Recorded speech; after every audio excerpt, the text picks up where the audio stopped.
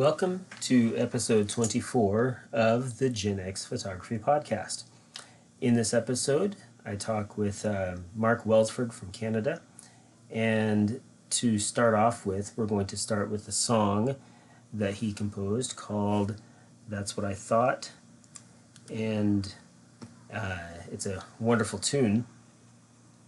And then afterward, we're going to be ending with a song of his called See What She Says. So That's What I Thought, and then See What She Says. Excellent songs by Mark, as well as his wonderful photography and our wonderful conversation. So again, thank you, Mark, for joining with me. I hope you enjoy it as well as others. So without further ado, let's get on with this episode.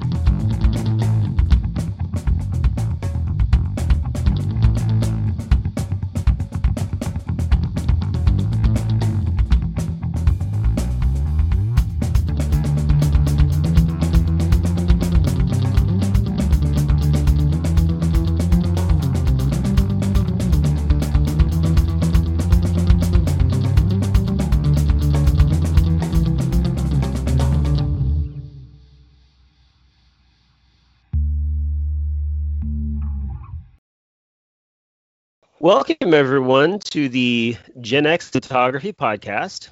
I'm your host, Mario Piper. And as you know, I've been doing a number of interviews. And today we have a special guest from Canada, Ottawa, Canada. His name is Mark Welsford. Welcome, Mark, to the podcast. Thanks a lot, man. It's an absolute privilege to be on here. Absolutely. It's a privilege to have you on. I've seen your work mainly on Instagram, Yep. And I think it was, once I started following the negative positives, I can't remember how it worked out, but I started seeing your work, and I was like, wow, your work quite stunning. And I'll say that's an honest appraisal of your photography. And I want to get into some of the aspects of your photography and why I think it's amazing. But before that, would you mind giving us a little history as to how you got into photography? And especially film photography? Yeah, exactly. It was, man, I've been kind of bouncing this around my head, having listened to so many podcasts, and everybody dives into their story. I'm like, I reflect, and I kind of see myself in a lot of those stories, and then you asked me to go on. I was like, man, okay, I'll. Oh my God! I asked my wife, I'm like, how did this start? Like, it kind of just spiraled out of control, right? I was like a blur. One day it occurred to me. I think, but now looking back, there's a couple of times photography kind of worked its way into my life. I remember being in high school. I never got into any of the programs, but there was a photo club in this room, and I kind of snuck in and sat down. I can remember that. I never did anything with it, but something was there that, there was no sport I was looking at. It was just this camera thing, and that kind of got to me. I remember looking back. A lot of it, I think, had to do with, this has been said before, but I have a pretty bad memory. And I find that I was missing a lot of moments with my kids, Yeah. So my wife bought me like a little, I think it was like a little Canon digital camera. Yeah. But I kept finding, I'd press the button, it would beep, and I'd be catching all these images of like a foot leaving the frame. And I'm like, man, like this is crazy. I'm like, I can't catch anything. Like, and so I happened to visit my uncle. He's out in New Brunswick, and he had a Canon Rebel XT, I think. DSLR kit lens on it. If I think back correctly now, and I remember pressing the button on it, and it just went boom. It took the picture. I was like, oh, it's like the second I press the button, it takes a picture. I'm like, I could totally catch the kids better with one of these. So I kind of put it in my head, and then I did the natural thing, kind of finding magazines on camera so I could stare at them. I didn't know anything about them. Anyway, long story short, I came home. I grabbed the least used guitar on my guitar rack and put it up on, we have Kijiji up here. It's like the Canadian Craigslist kind of deal. Yeah. Just for selling, and I threw it up. I'm like looking for I don't even know what I wrote. I'd probably laugh at it now, like, good camera. It's got to be large enough to draw attention in public. I don't know what I wrote. But dude writes me and goes, and he could have been totally screwing me over too, right? I don't know what it was worth. So anyway, he was a professional photographer, and he was selling me his backup D200 Nikon. Oh, wow. And that's kind of why the Nikon kind of followed me. Like, I never really went over to the other side. So yeah, I got that. And it was one of those things where you just, every time you come back after going out shooting, you're kind of like, oh, damn, I got another one, good one. Oh, damn, there's another good one. These are actually, I like these. I didn't like, I would just send them to my dad. I'm like, what do you think, man? Because he had a camera a little bit. And he's like, pretty. So we got bonding over that. And this is, I started shooting family stuff. I started enjoying doing that. I bought a D700. After the D7000, there was the gear jumping. Yeah. So long story short on that part, my wife and I started a little business of shooting weddings, shooting families, all of that. The weddings, not at first. That happened after. And literally, I thought the wedding thing was going to be great. I know everyone says, like, don't become a wedding photographer. Like, I why do you say this? I'm like, there's portrait, there's, like all kinds of just real life moments. There's product shots. I'm like, this is everything. Because my photography is all over the place, if you hadn't noticed. If you look through it, it's like there's no cohesion. But guess why I shoot black and white? Okay. That's why I kind of was like, man, I don't have any kind of consistency here. So anyway, along that way, I found a Nikon FE. I don't, and that's what I was talking to my wife about today. She's like, I don't know why you got that. Like, I don't know where that came from. I bought it. I was kind of interested in the film thing. I got a Nikon FE, and I slapped the 50 millimeter on my camera onto it. Yeah. And I just dug it. Anyway, that somehow, once again, blanks in my memory. The 90s were a rough time for me. So there's a blank in my memory of, I can't remember why I moved, and I suddenly just went out and I drove a long way to get a Mamiya 645. Oh, wow. I don't know where that came from. It was this nice kit from this dude, like about an hour away, beautiful kit, different lenses, all the backs. I don't even remember knowing what 120 film was. Like, it didn't really, and I'm looking back on, Jesus, like I don't even, so I took a couple shots. I honestly, I don't remember, and I even changed the light seals on the bloody thing. And wow, you dove headlong into it. Yeah, and I just genuinely don't remember, anyway, to my best recollection, I believe it was the FPP Film Photography Podcast. I've been listening to that since about year 2 of them, I guess. Mm-hmm. And I think that stirred the juices. I think that's what got going. I'm pretty certain if I look back. But I miss that Mamiya. That's because what happened with that, and I think the biggest part, yes, I sold it, but I put a collage of the photos, black and white, just coincidentally back then, I just chose it. Black and white photos I took of my son when he was like 2. Yeah. And I put them on a wall in a frame, and I wasn't one way or another with film or digital. At that point, it really was just kind of in between. Right. And I kept my wife, I'm like, something about those photos, I love those photos more than the rest of them around here. And it wasn't like the romance of film. I'm just like, I feel something for those. And I think that's kind of where it started snowballing. Yeah. From that, man, I was just, I think I got out of the wedding game because I literally got to the point where I didn't like. I loved photography so much, but anyone uttered the word photographer, and I shuddered because I knew of all the weddings I had coming up in the next year and plus. I was like, every time I thought about it, you get that kind of anxious, sick to your stomach feeling. I'm like, exactly. This is not good for my health, man. And like sitting in a room with digital files, editing day in and day out. And I had one break one day while I was editing, and I'm like, in my head really quickly did this quick math. I'm like, the rentals, the day of shooting, how much time I'm spending, how many hours I'm spending editing. And I looked at it real quick. I'm like, I'm making like $3 an hour. That's crazy. With editing, I didn't know how to batch edit. So I was like literally one photo at a time and over, 400 photos a wedding, right? Oh, man. Anyway, yeah, long, hard figuring that out. But I was like, that's not cool. And I hate it. And it's making me hate it. So I backed off. And the day, like, I literally walk by my office in my house and I look away from it. Like, I literally turn my head. I'm like, I want to see it, man. And that made me so sad. But the last day I sent off the last package, it was like it rushed back into me. I was like, and this is right around the time I had lost, and I was telling you about this a little bit earlier, I'd lost my computer, the drive crashed. Yeah. I kept procrastinating on going to. It was like one of those terabyte drives, like 1,000 gigs, all the photos, Earth photos, everything from the day I started. And it just died. I went through some pretty big hoops to try to get that fixed. No good. And I just kind of snapped. I'm like, this is crazy. I'm like, I can't believe, like, you know what I mean? Like, it was just it's too fragile in my mind and with my memories to just have something wipe out, like, yesterday it worked, today it doesn't. You know? So all those pictures of your kids and things like that, it's like gone. Yeah, you know? might as well have had a house fire and had all your negs go. Yeah. You know?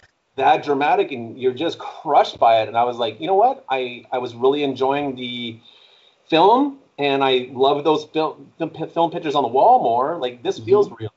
I'm going to dive a little bit more into this, and then that whole world of like this camera and that camera. So that I was torn, right? I'm at that point I wasn't really paying attention to my gear because I don't know, digital gear wasn't fun.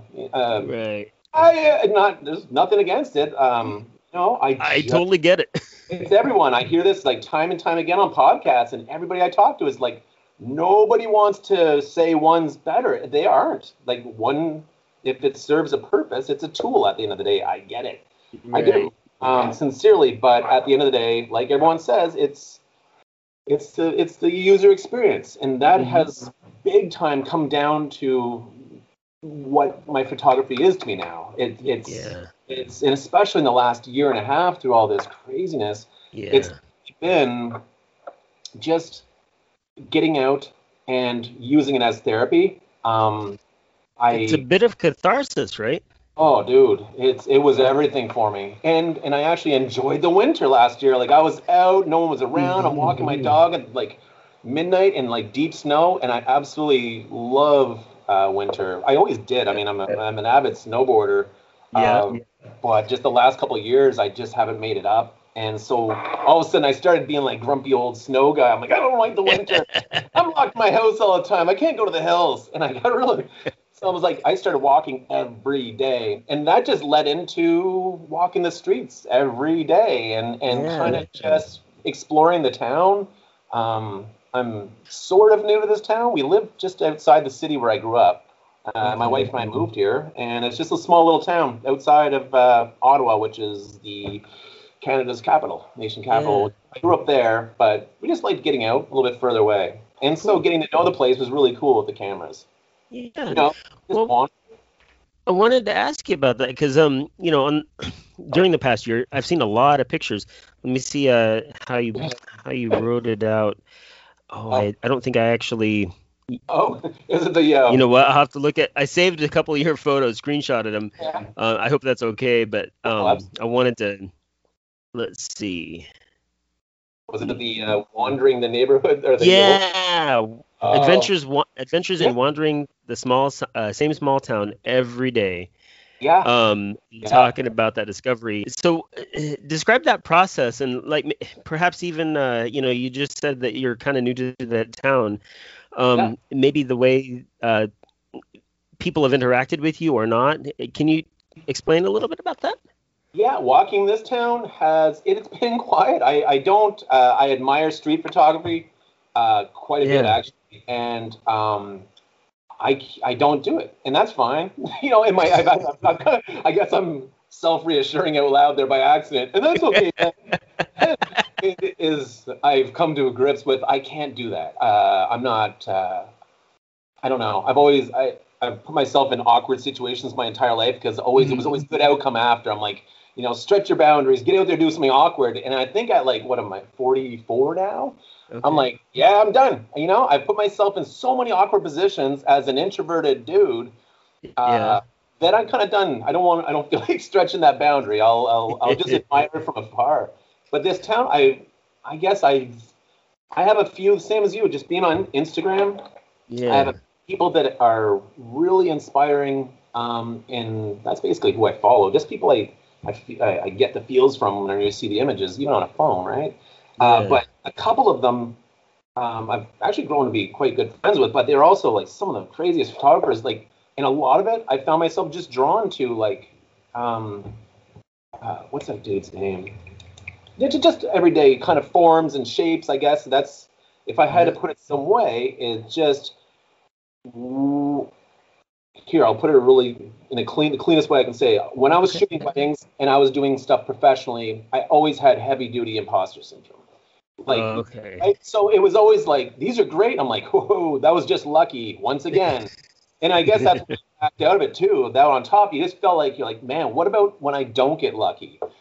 So Right. even though maybe you've acquired the skills to knock it out, you just kind of so what shooting I do around the city and stuff, or just any shooting in general, is just as soon as I instinctually feel something, I just take a picture of it.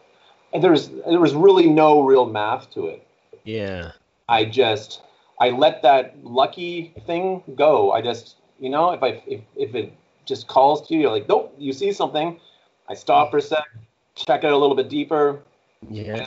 go through that whole process of like, what is it that drew me to this? I'm okay. I see something. I gotta move around and that kind of stuff, right? You're as a photographer, we're always walking around with that like that filter on. I like my wife's kind of scared of like driving with me because I'm always like looking out the side of the car, like, did you see that friggin' barn? Did you see the light on that barn? She's like, you're going to have us all killed. You have to be chill, man. But I totally understand that. right. You can't shut it off. So No. size everything up, and I just always bring a camera when I go out. Yeah. So I need to get out. My dog loves going for walks, and I like to out all these cameras I've been acquiring, and just hitting the streets and walking. And I like, I guess it's obvious the whole black and white thing on my page. It kind of it comes from two ways, I guess. It in my brain it's that continuity. It's getting to know one medium. I tried color and digital, obviously, and it just never really did it for me. And I started looking at the black and whites. Just you see yourself, you print something, and you're like, yep, I like that more than the color. And I just bonded with the color stuff. I tried, and every time I took a picture, I'm like, oh man, that looks like I took it with my phone. Like it just never connected. So, and I do love the black and white kind of just always searching for patterns, shapes, colors, textures, lights, and just Exactly. unless that color is an element, which I find it doesn't pop up with me enough. Yeah. I did buy a Hasselblad with a second back on it, just in case I want to experiment and dabble with color, because it's gross out and be like, man, this would be good in color. Maybe I should try that. So that is definitely on the horizon, but I get stuck in certain, like you get stuck in your way, and I totally understand that. As far as the black and white, I remember I took a digital photography course back in, I don't know, 2012, 2011, something like that. yeah. I think it was 2012. And I I was talking with my instructor, and that was actually that digital photography course was sort of seminal for me to get into film. Although it would be a few years until I actually got into film. But we talked about black and white photography and how how you have to focus on various other elements when the color is removed. And I see that in your work. Like you the things that you photograph, you see the shapes, the composition is spot on. The focus on this aspect or that aspect is just really, really amazing. And when you have that color removed, you can actually see that. So I appreciate your intended focus on black and white. That's pretty cool.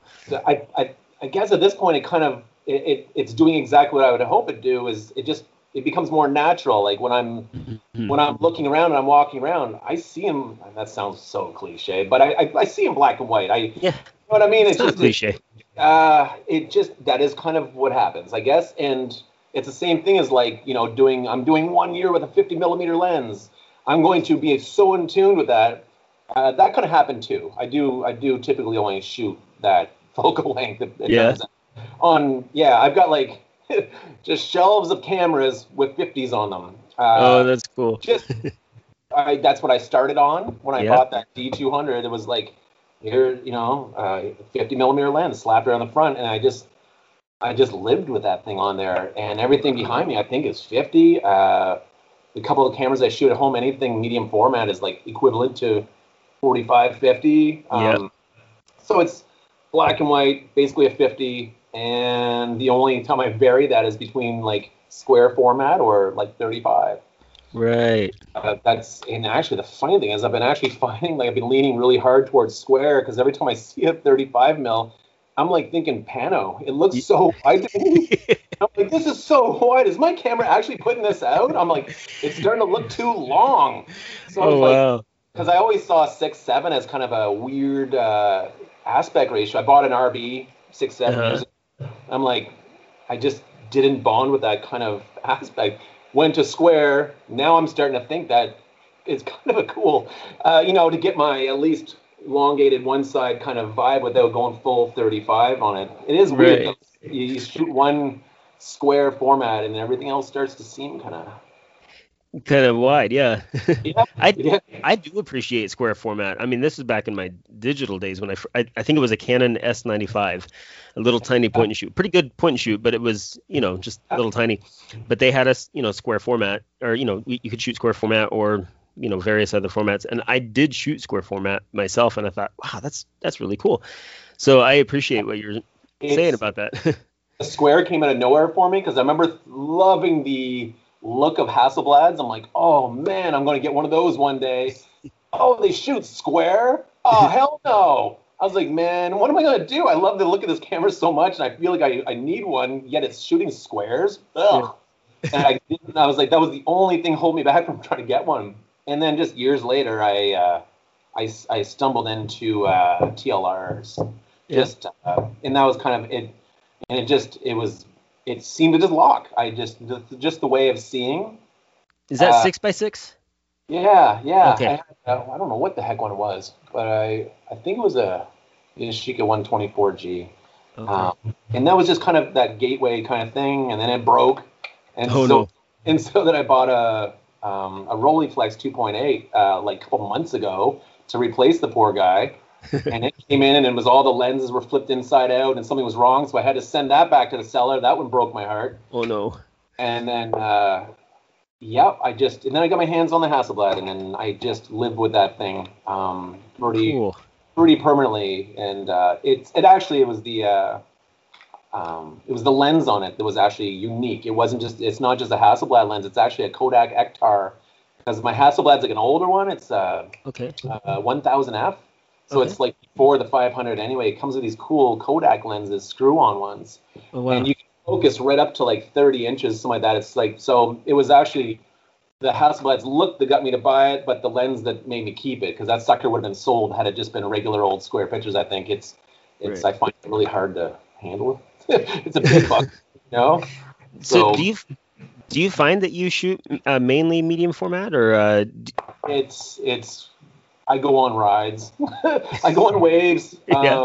Like I was on a heavy wave of ultra low ISO films that Oh, mostly happened due to cost effectiveness. Like I was bulk rolling some, like I'd shoot Ilford, I guess, HP5, just bulk, and then yeah, somebody offered me, is like, hey man, I got this low ISO film. I was just somebody on Instagram, and he's yeah, like, yeah. it's like ISO 25. I was like, wow, that's low.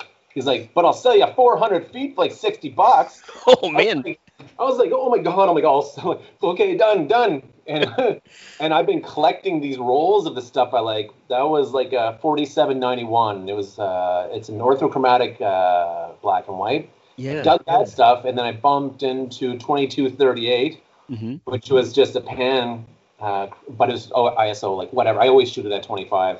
Okay. I can't hand hold something at 4 seconds. Like I'm too shaky to do that. Too much caffeine ripping through my veins. So yeah, I started shooting that stuff, and that kept me in the 35 world for a while. And I love that stuff. I still do. I mean, I love the idea of a grainy kind of structure to my images, but Mhm. sometimes it's just so crazy to see that.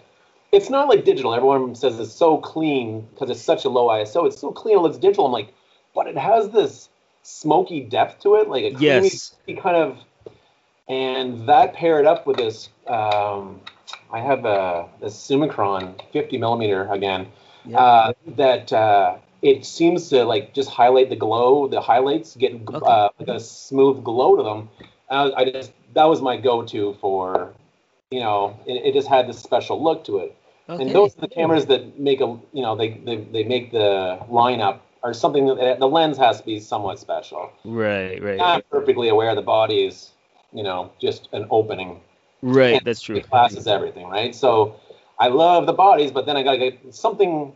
I will always reach for the lens on the shelf to go out with that may render some magic of some sort. If I love my Nikons, but every time I pitch it back and have a 50 millimeter on the Nikon, I'm like, I'm glad I captured that moment. That was Yeah.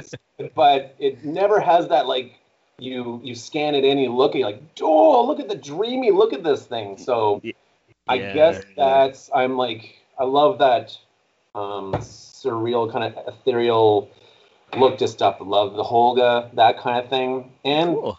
like I said, they're all just they're gear gets in the way sometimes, It's but true.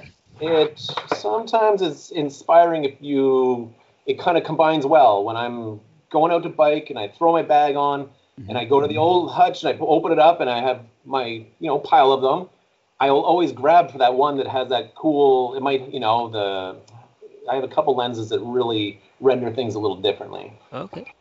and just has a certain look to it. I guess I don't know. Yeah. Can I ask you a question? You just said something. Yeah. Um, you said when you go out on your bike. Do you mean No. motorcycle or bicycle?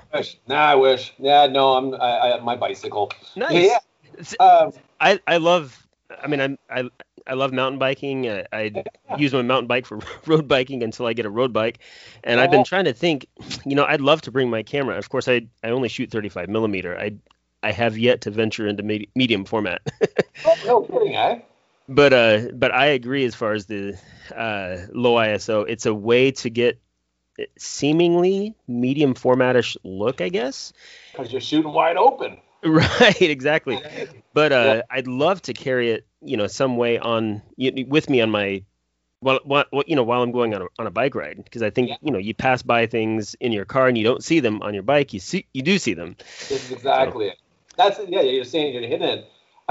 Me getting a bike was kind of like this weird twist of timings. My kids just learned to ride their bikes yep. like a while back, and I'm like, man, well, they need somebody to go with, and so I'm like, I better just go buy a bike, Yeah. I just happened to be talking to my camera repair guy. I bring way too many cameras, so we're quite good friends now. Just one, so and he does he's actually out right now doing a 200-kilometer bike. I don't know how many Wow. miles that is, but and that inspired me. I'm like, man, he's taking his cameras with him and going shooting. I'm like, that's exactly it. You can pull over anywhere, and that's kind of what photography's really always done for me. Is it gets me out. Like Yeah. yeah, I found myself like 5 a.m. on the snowbank next to a river because I'm waiting for the sun to come up. I'm like, if this camera was not in my bag right now, there's not a chance I'd be sitting here. That's Like, true. I'm not that dude. I'm not waking up at 4 a.m. to go sit in a snowbank for no reason.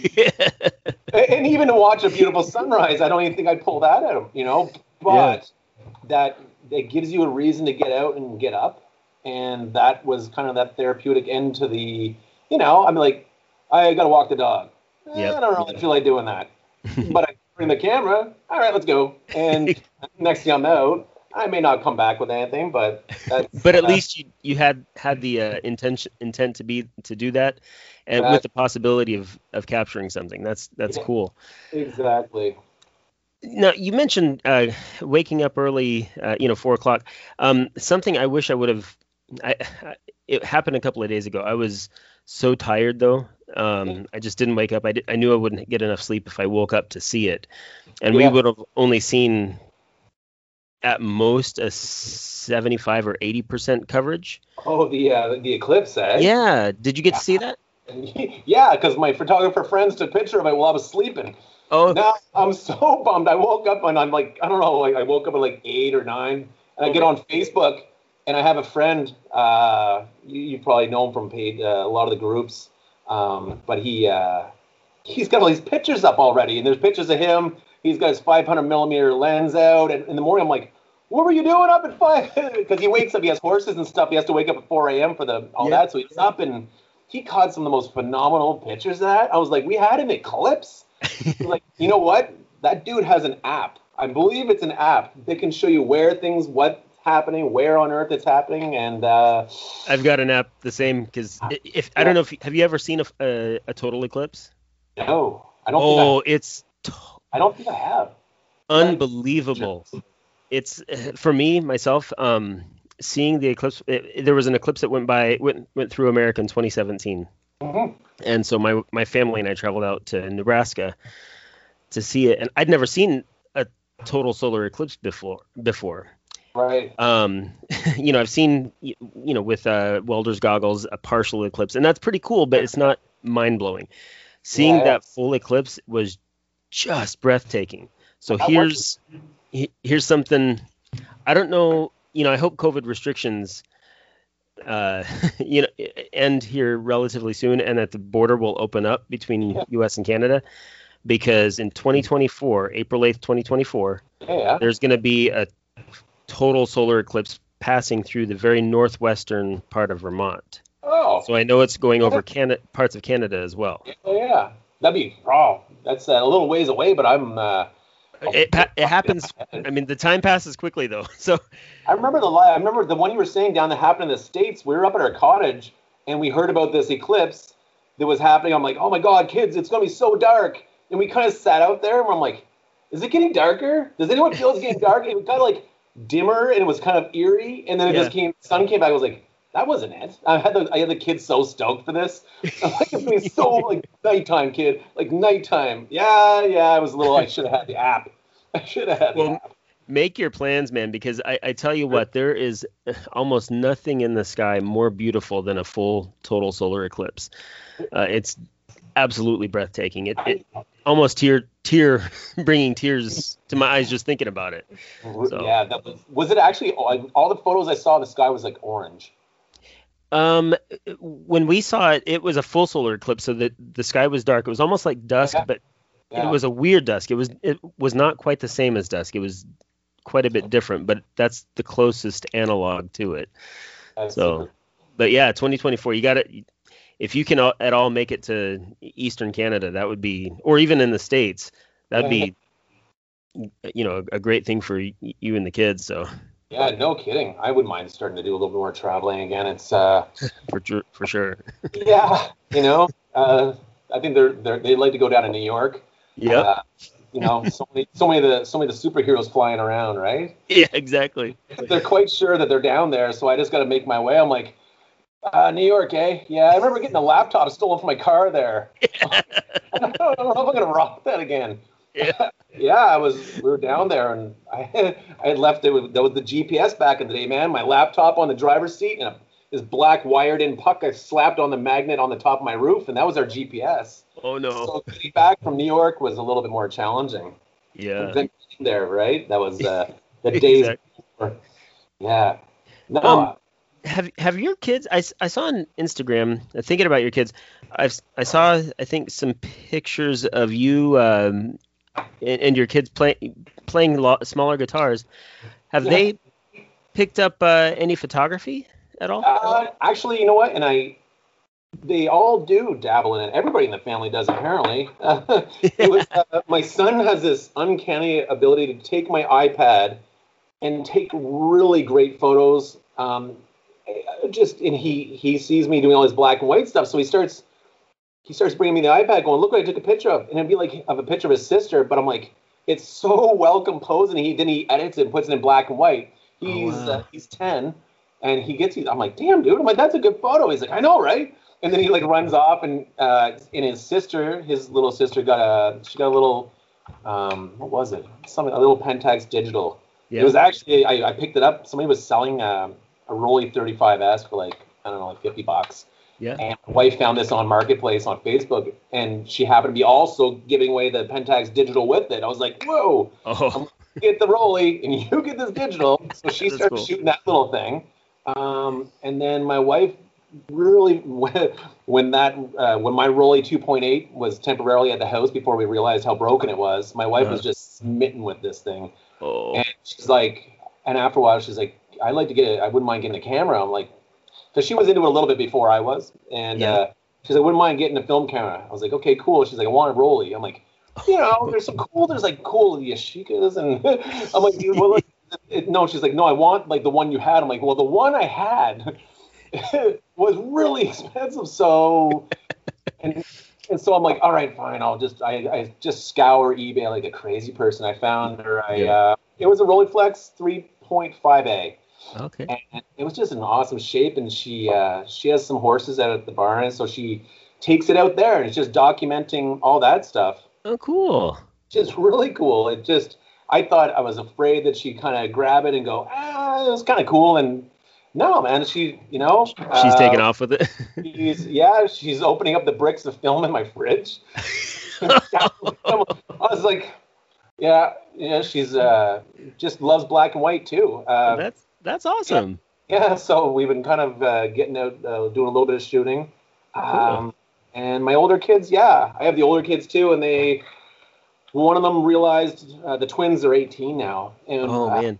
And my son realized he didn't have any like pictures that would last. I guess I'm wearing off on him. Like, did his friends kind of last year of high school? He's like, well, damn. He's like, I want to go get a Polaroid. So he went and got one of those one-step twos. Oh man, it's crazy how they're becoming more popular, right? Absolutely. It's that instant photo, man. I've been dying to kind of take it out. I'm like, that's even more expensive than medium format. Hell, I think it's as expensive as large format. Yeah. I was like, what is that, $3 a pop? You better have some, tight friends you want to remember. I love it. I'd love to take it out. I will.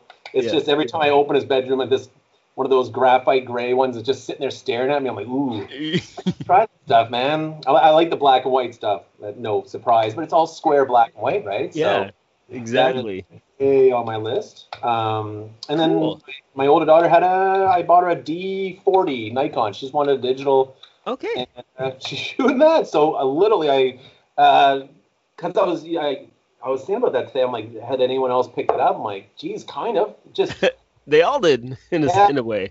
It's one of those things. Same with music. Having music around them and me playing it their entire lives.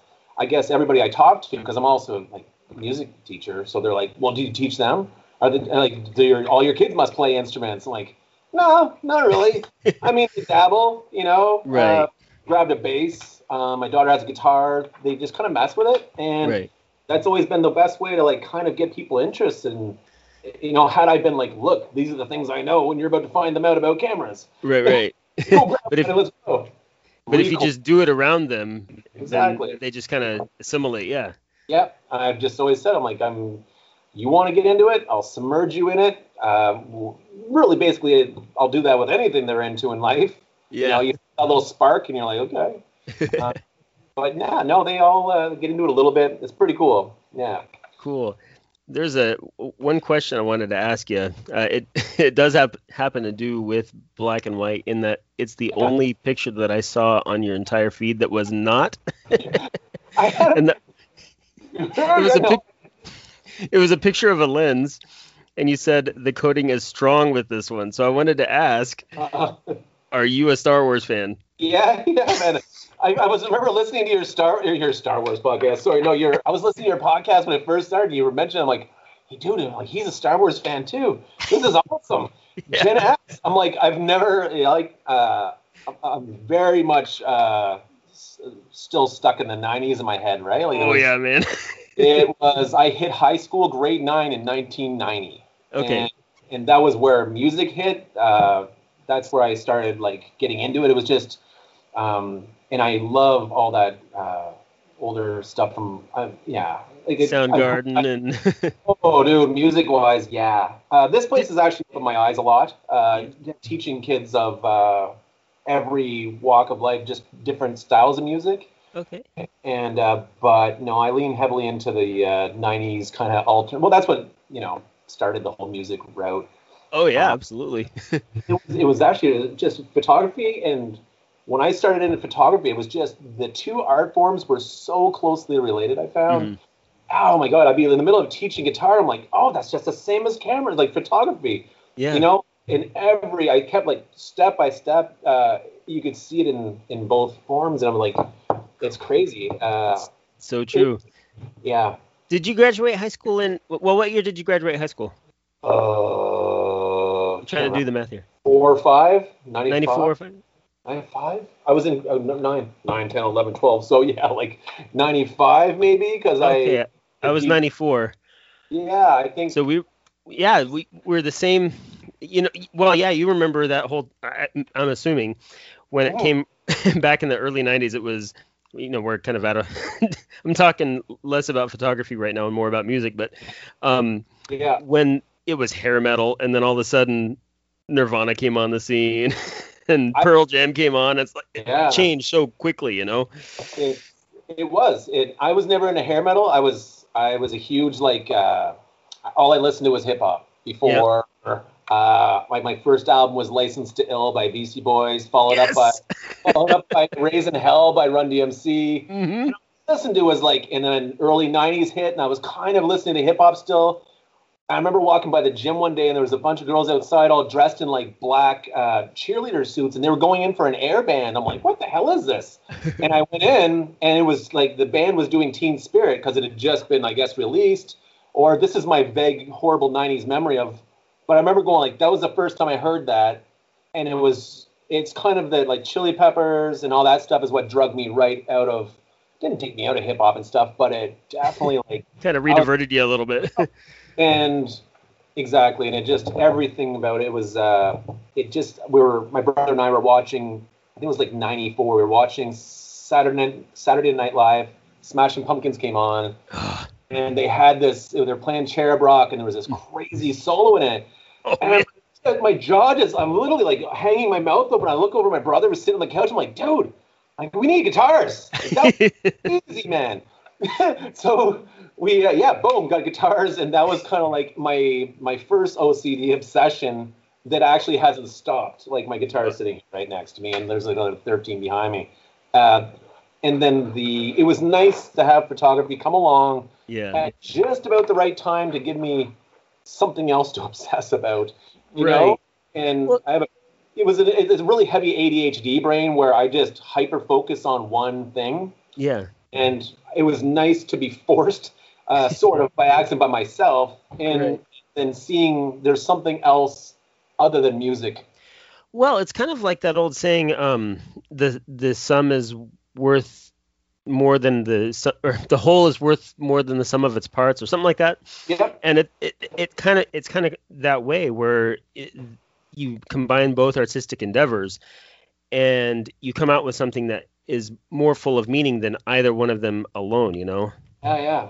So, and maybe that's why you have album covers with the music, because the cover is drawing you in, and you look at the cover while you're listening to the music, or at least from our generation, we did so, Yeah, I know. I convinced my son to get a bunch of records.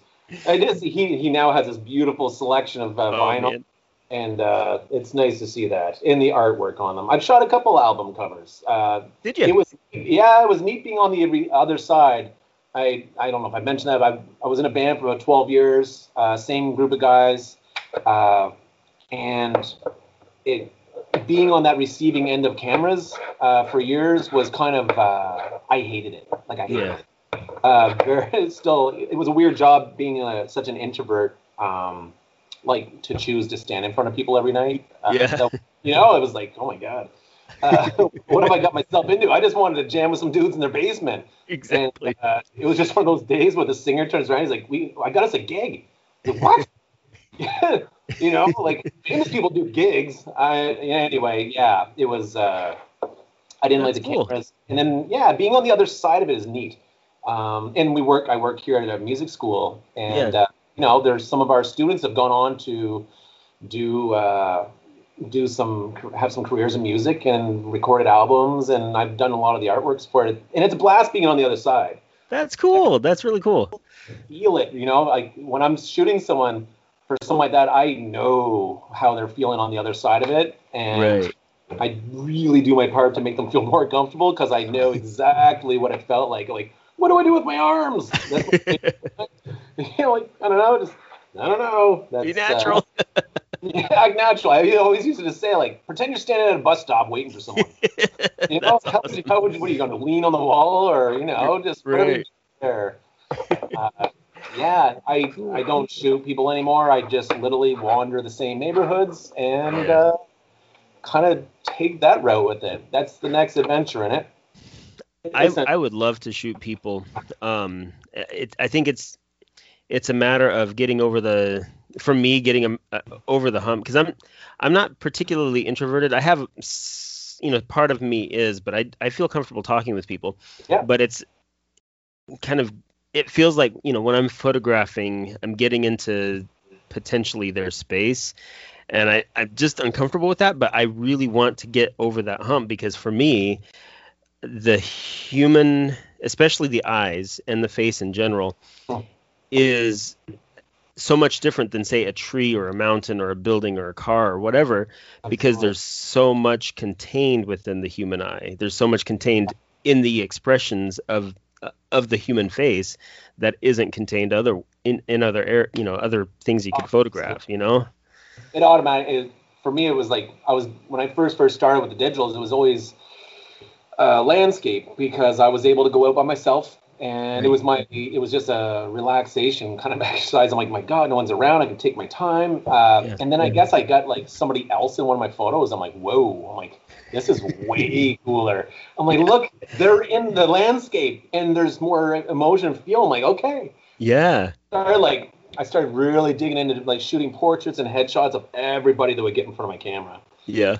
And it was like, I remember back in like early, I don't know what year it was, but it was like when you bring all your digital files in and then you like almost like sharpen the eyes more. So they're like just almost like alien vibes. And I'm like, because that was to me in like the image, everything, I would shoot every camera wide open, which I'm still actually really guilty of.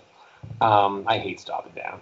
Yeah. So crazy, like, I shoot wide open quite often too. Yeah, like with portraits, it's like as long as I can hit the eyes, let everything else fall where it's going to fall. Right. The exposure and the light in the eyes, and I know a little more thought can go into environmental portraits and trying to. That's the challenge, right? Not blowing everything out all the time. Right. I hate to use it as a crutch, but I also I'm drawn to the look of them. So there's that battle in my head going like, oh, you're just shooting everything wide open because it looks like that. Be like, but you shoot everything wide open because it looks like that. Yeah, exactly. There is a reason. I mean, they talk. I think there's a lot of discussion around too much bokeh or whatever. But for me, I love the fall off between the subject that you're focusing on and its background. I just love that. Yep. That dreamy look of the photography that you don't normally see with your eye. You don't see that way. Everything's in sharp focus. Exactly. And I like the way photography allows you to see something normal in kind of a different way, which kind of makes me think of some of the photographs you've taken. I remember emailing you about these photographs. Yeah. 3 in particular: tuning pegs, Oh. your heating radiator, and I think skateboard wheels. Yeah. And you're turning these prosaic items, these everyday, items that you just use, or maybe don't even use, they're just kind of in the background, and turning them into a work of art. And I think that's Thanks. really cool that you do that. Man, like I honestly, did you ever like have? Oh, maybe this is just a Canadian thing. There was this magazine when I was a kid called Owl Magazine. Yeah. I think it was like a PBS thing. I don't know if that's an American thing, but well, PBS is. I'm not sure about Owl, but yeah, I guess it was like anyway on the back of these magazines that I got monthly when I was a little kid. It always have. And now looking back on it, it was something to do with the macro lens, and it would be like this little collage of like, what's this? And it would be like this enormous close-up. But I think in my way, I'm kind of seeing these like little elements of something, and kind of going like, well, guess what this is? Like it kind of I remember looking back on those magazines, going, I think that's in my head when I'm going out, kind of grabbing little parts of things. Yeah. It's so important that Hasselblad has that close focus for me. It's right. I can really, even with the medium format, with the Rolleiflex, I would have had to snap on some close-up filters and then off and then on and off. And then this one's just, you just focus up on it. It's a close focus Hasselblad lens, and getting those details, right? And I love that kind of like, what is that? And causing your eye to bounce around in an image and try to let your brain put it together. Not everything I shoot is some mysterious image, but I love that. I love when it's just, it makes it grabs you and makes you look around in it. You love when it maybe inadvertently gives you that effect. Yeah. Maybe that you weren't even intending, but it's just kind of pops up out of the photo because of the way you shot it. That's cool. Yeah, I like when I'm looking at images. Usually a couple things. I'm usually trying to. Who was that guy? John Free, I think. John Free is like a street photographer. He's on YouTube a bunch, but he's always like your images have to have like 3 elements, and it's usually like an element of surprise, and there has to be a feel of mood. So, and I forget what the hell the other one was. Composition. Yeah. Composition, mood, and then the third thing is like a little surprise. Like when you look at the picture, like, oh, this is nice. Oh, look at that. That last little. I'm like, if I can get 3 things into each image, so that's like kind of like the challenge. Okay. Hey, so this thing, how do I want to make this scene feel? I'm feeling it, but I know if I take a picture, it's not going to, like, if I don't really hone in on what I'm feeling right here. So I'm really looking, something catches my eye, stop, go, how does this feel? How am I going to make this freaking tool really what I'm feeling? And sometimes I have my bag on. I'm like, well, not with this camera, and I'll throw it in my bag and pull out like my holder or something going, that'll do it. Yeah. Sometimes it's kind of an artificial, not an artificial vibe or a feel or mood you're giving it, but the camera does play into that. Yeah, it's true. I mean, if we utilize these tools to their greatest extent, sometimes the tools themselves can make an effect on the photo that maybe the film doesn't or our composition doesn't. It's just the tool itself, like the plastic lenses, produce an effect that we don't normally see because we're not looking through that lens, but it does give that that effect on that image. So, and I think that's, if I were to think about it, I think that's kind of why I shoot black and white a little bit too, is because of we see color all day and immediate removal from reality as soon as you go black and white. That's true. It just, we don't see like that unless you shoot it all day long, but we don't. It's just automatic removal from reality. I love that. Now you can play with more like mood and stuff. Yeah. And nothing against color. Every time somebody, I have lots of friends that shoot color film. I'm like, damn, I should get into that. It's so inspiring, and I just don't. Yeah. Well, I guess it's kind of like the idea that there's just so much. I mean, like right now, there's so many film stocks. I know. Many. I shot a little bit of film in the form of disposable cameras back in the day, back in the 90s. Yeah. I didn't know much about film at all. And now, I'm seeing all these, great varieties of film stocks. Yeah. So even if you just focus on one aspect, you have a lot of different options just within that one, one form of photography. So, it'll never get old, No, exactly, man. There's no end to it. It's kind of like, it's exactly the same as music. There's no end to it. If learning guitar, if there was an end to that, I'd be so bummed. Yeah. I'd be like, really? That's it? I'm good? Okay. Like next thing. Like it has to, there has to be discovery and renewing all the time, or else, I guess that's why the gear, right? And we're like, well, I'm not doing it mentally, so I'm going to go buy new. Right. It's that give and take of, like, I'm feeling inspired. I don't care what the gear is. I saw this scene. Yeah.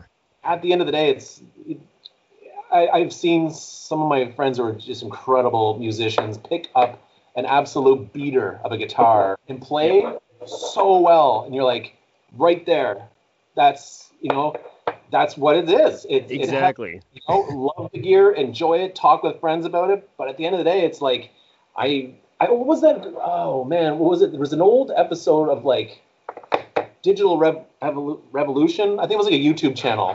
Yeah. Kai. Yeah. I used to watch him every morning before work. Me too. Yeah. I used to dig those guys so much, and they used to do that, like doing a cheap camera challenge. Yeah. And they'd go get like some, like, I don't know, like Zach Arias or something like that to go grab like a Toy Story plastic camera and go rock this thing on the streets. And you're like, yeah, you're just good at what you do, man. Exactly. Exactly. And that's, it's super inspiring. It kind of knocks you down a notch. Well, I remember the first year that I did film photography. I found I can't remember where it was. I think it was a thrift store. I found a Time magazine from the 80s. It was a camera from the 80s, but it was from Time magazine. It was a cheap plastic. I mean, probably less technically advanced than a Holga. It was real cheap plastic, and I only was able to shoot one or two rolls, and it fell apart.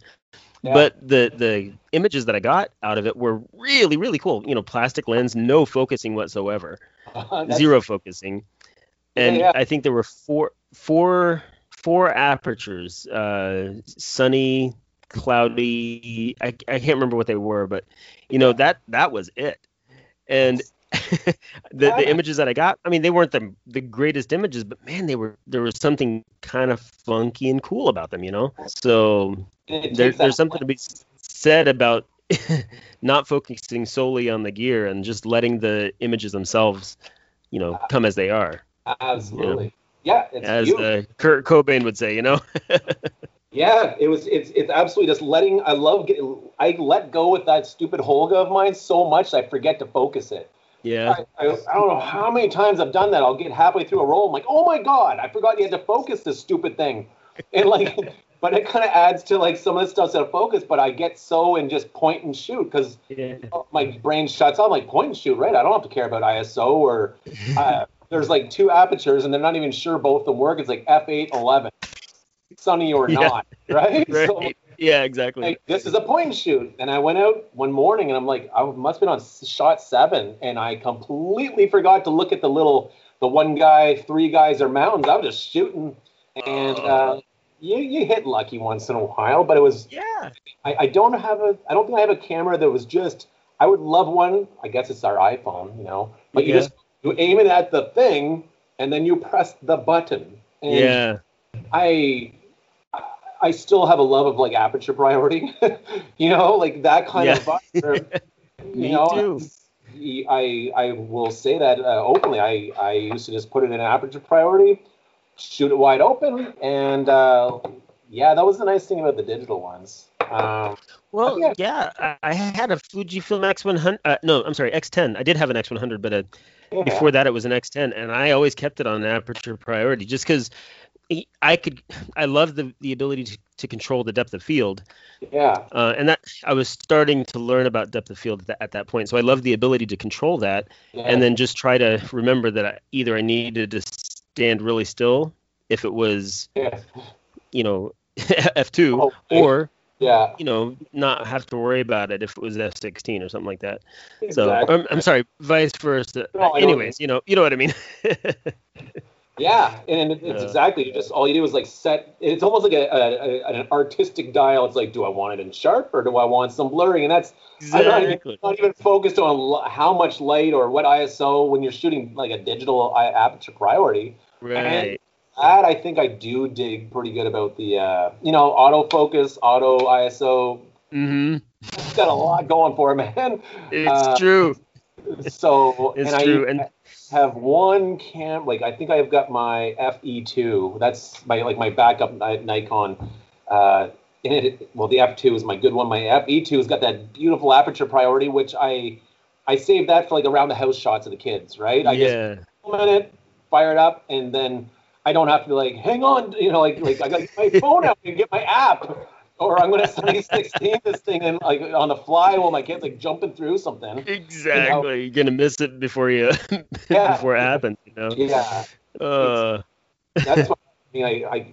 I got I've seen too many storytelling with a Leica M3. I'm like, okay, I need an M3 to really capture this story because clearly people have done it and that's their go-to.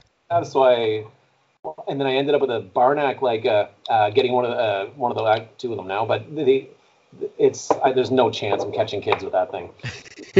No. It's like It's I too got to slow, do right? a few calculations have to go into things before. Yeah, so It's that's more your artistic camera, right? exactly. That's just the Yeah, get out and then get inspired by it kind of vibe. exactly. That's what they're for. I mean, it's great to have a great lens, but it's nice. Just I don't want too many cameras. I mean, that's where you get that paralysis. Right. What is it? Paralysis by over analysis. Like I'd open that cabinet. Mm-hmm. And I never felt that before because I always had one camera for each kind of job, I guess. And I Right. wasn't a lens collector. And then some dude in town, I found him on like Marketplace selling a Nikon kit, and there was like 6 lenses in it, and it had that FE2, but it Mm-hmm. had that 105 2.5, that legendary one that shot the Afghan girl, right? Okay. Yeah. Like, oh, the 105. I'm like, oh, and he wouldn't part it out. And then eventually Uh, he's like, look, he's like, I'll just sell you the whole bag for a couple $100. I was like, whoa! I get this thing home and I go out to go shooting. I'm like, staring at this bag of lenses. And I started getting like actually angry at it. Because before I just go, I didn't think about taking, I was like 50 millimeter, let's go, walk out the yeah. door. I'm looking at like an 85, a 105, a 135, and 20. I was like, I got mad at it. I'm like brushing snow off my car to head out. I'm like, this is stupid. What am I going to take in? I'm taking them all. I guess I'm taking them all. And like, there was Yeah. that day, I'm like, I started parting that bag out and selling everything off because there's too much. It's Like, true, man. It's so true. but different focal lengths make me crazy. Just Yeah. having to, that's because it messes with your seeing. You know, Right. I love the idea of, let me put it that way. I like the way, like the 105, when I get portraits with that, you're like, man, like that really pops. And it's such an incredible image, but I'm like, when I'm wandering, I don't see like that. I see 50. It's kind of limiting. Yeah, because I've heard it said that 50 millimeter is kind of what we see naturally, like Yeah, between 35 and 50, somewhere in there. yeah, I think it's like 42 or something We like don't that. see, no. Yeah, Yeah. and you put another lens on my camera, I'll do it for fun or for a specific purpose. But as far as like just capturing stuff, I'd say like 80% of the stuff on my Instagram page was shot with either like the equivalent on a medium format or a 50 millimeter on my 35s.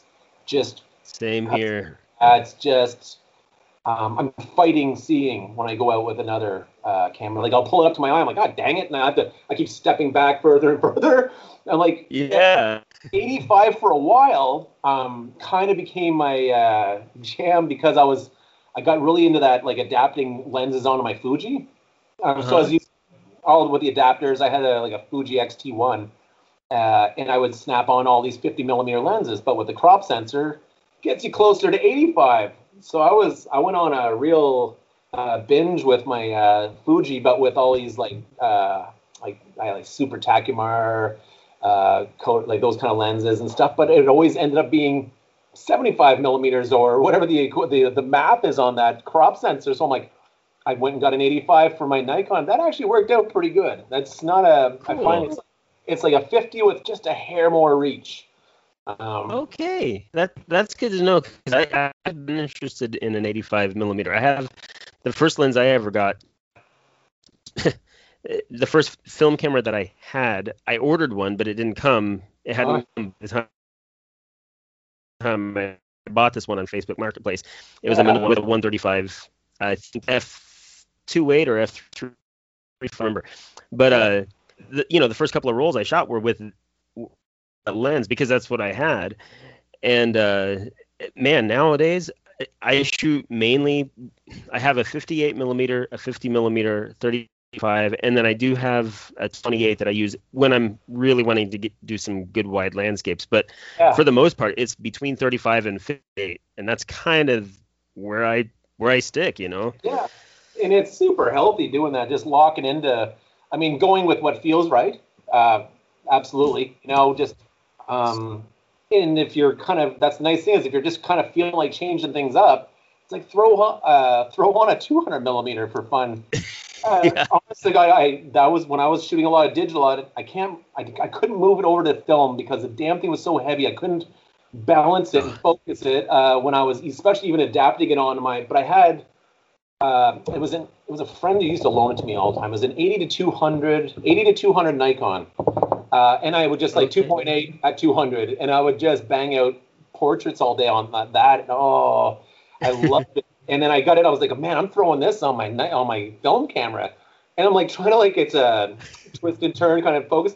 I'm like, I'm so shaky. I'm like putting it up like a sniper over my arm, but then the focus would be out. I'm like, damn it, and I have to go back. I'm like, but those kind of focal lengths, they render such dreamy images. It almost has that large format kind of blurry behind them, or in front of you. They're still nice and far away, and it creates such a cool effect. When I first put that on a digital, I was like, whoop, instant photographer. You see the image, boom, I got fun. And everything. Oh yeah, it was kind of my go-to lens for a long time. That's cool. Everything I shot was 200 at 2.8. And one day I'll move it over. If I ever get one of those autofocus film bodies, I should eventually one day. I'm trying to get one of those. Cool. Yeah. Yeah. Well, Mark, I wanted to thank you for being on the podcast with me. It's been a real pleasure talking with you, chatting about not only your photography, but also your music and our love for the 90s, man. Dude. It's the kids know it these days. Did you know that? I get some kids in here. I get little kids in here going, for what I teach here. They're like, I'm doing a project at school. We're doing it on the 90s. And I'm like, he's like, well, can you tell me anything about it? I'm like, dude, the one thing about the 90s was that everybody always says this generation, that music sucked. I'm like, in the 90s, we knew things were going well. Just how much of an influx of good bands were. It was just, and looking back on it, you're like, dude, that was a serious release of music, and we all knew it. And, so true. Kids these days are picking up 90s stuff. It's pretty sweet. It makes me feel old, but it's also kind of cool. It is.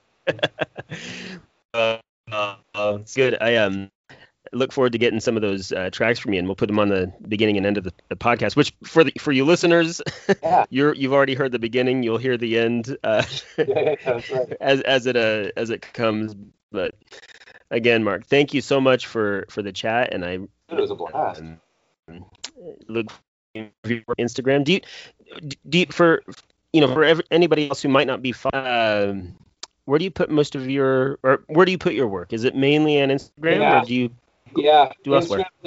Instagram just because it was like being a musician without a gig, right? I was still shooting again, and I didn't know what to do with it, so I kind of, Instagram was the place. I love the Facebook groups, NAGPAWS and all of those, and Embrace the Green. They're all awesome but I just don't share my stuff there all that often, I guess. and I don't know. You should, man. I will. I'll just start like just sharing constantly, and just drive. Yeah. Now I just the Instagram. I didn't even invite my friends to it. I just kind of made it for my photos.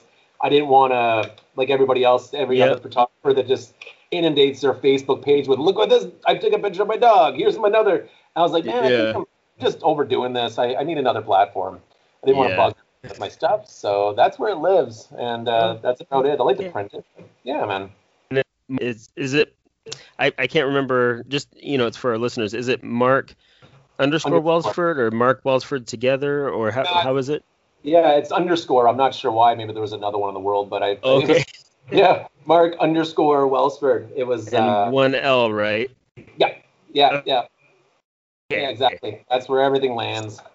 Okay, well, if you guys out and if you want to see some really, really cool black and white photos, check out Mark's Instagram feed at Mark _ Welsford, 1 L, and you'll see some really, really good shots. So thanks, man. Thanks. I appreciate that. Yeah, thank you. Absolutely. Thank you for and hope to chat again sometime. Absolutely. Anytime. Just give me a shout. I'm here. All right. Thanks, well, man. To all you out there in podcast land, thanks for listening. And as always, keep those analog vibes alive.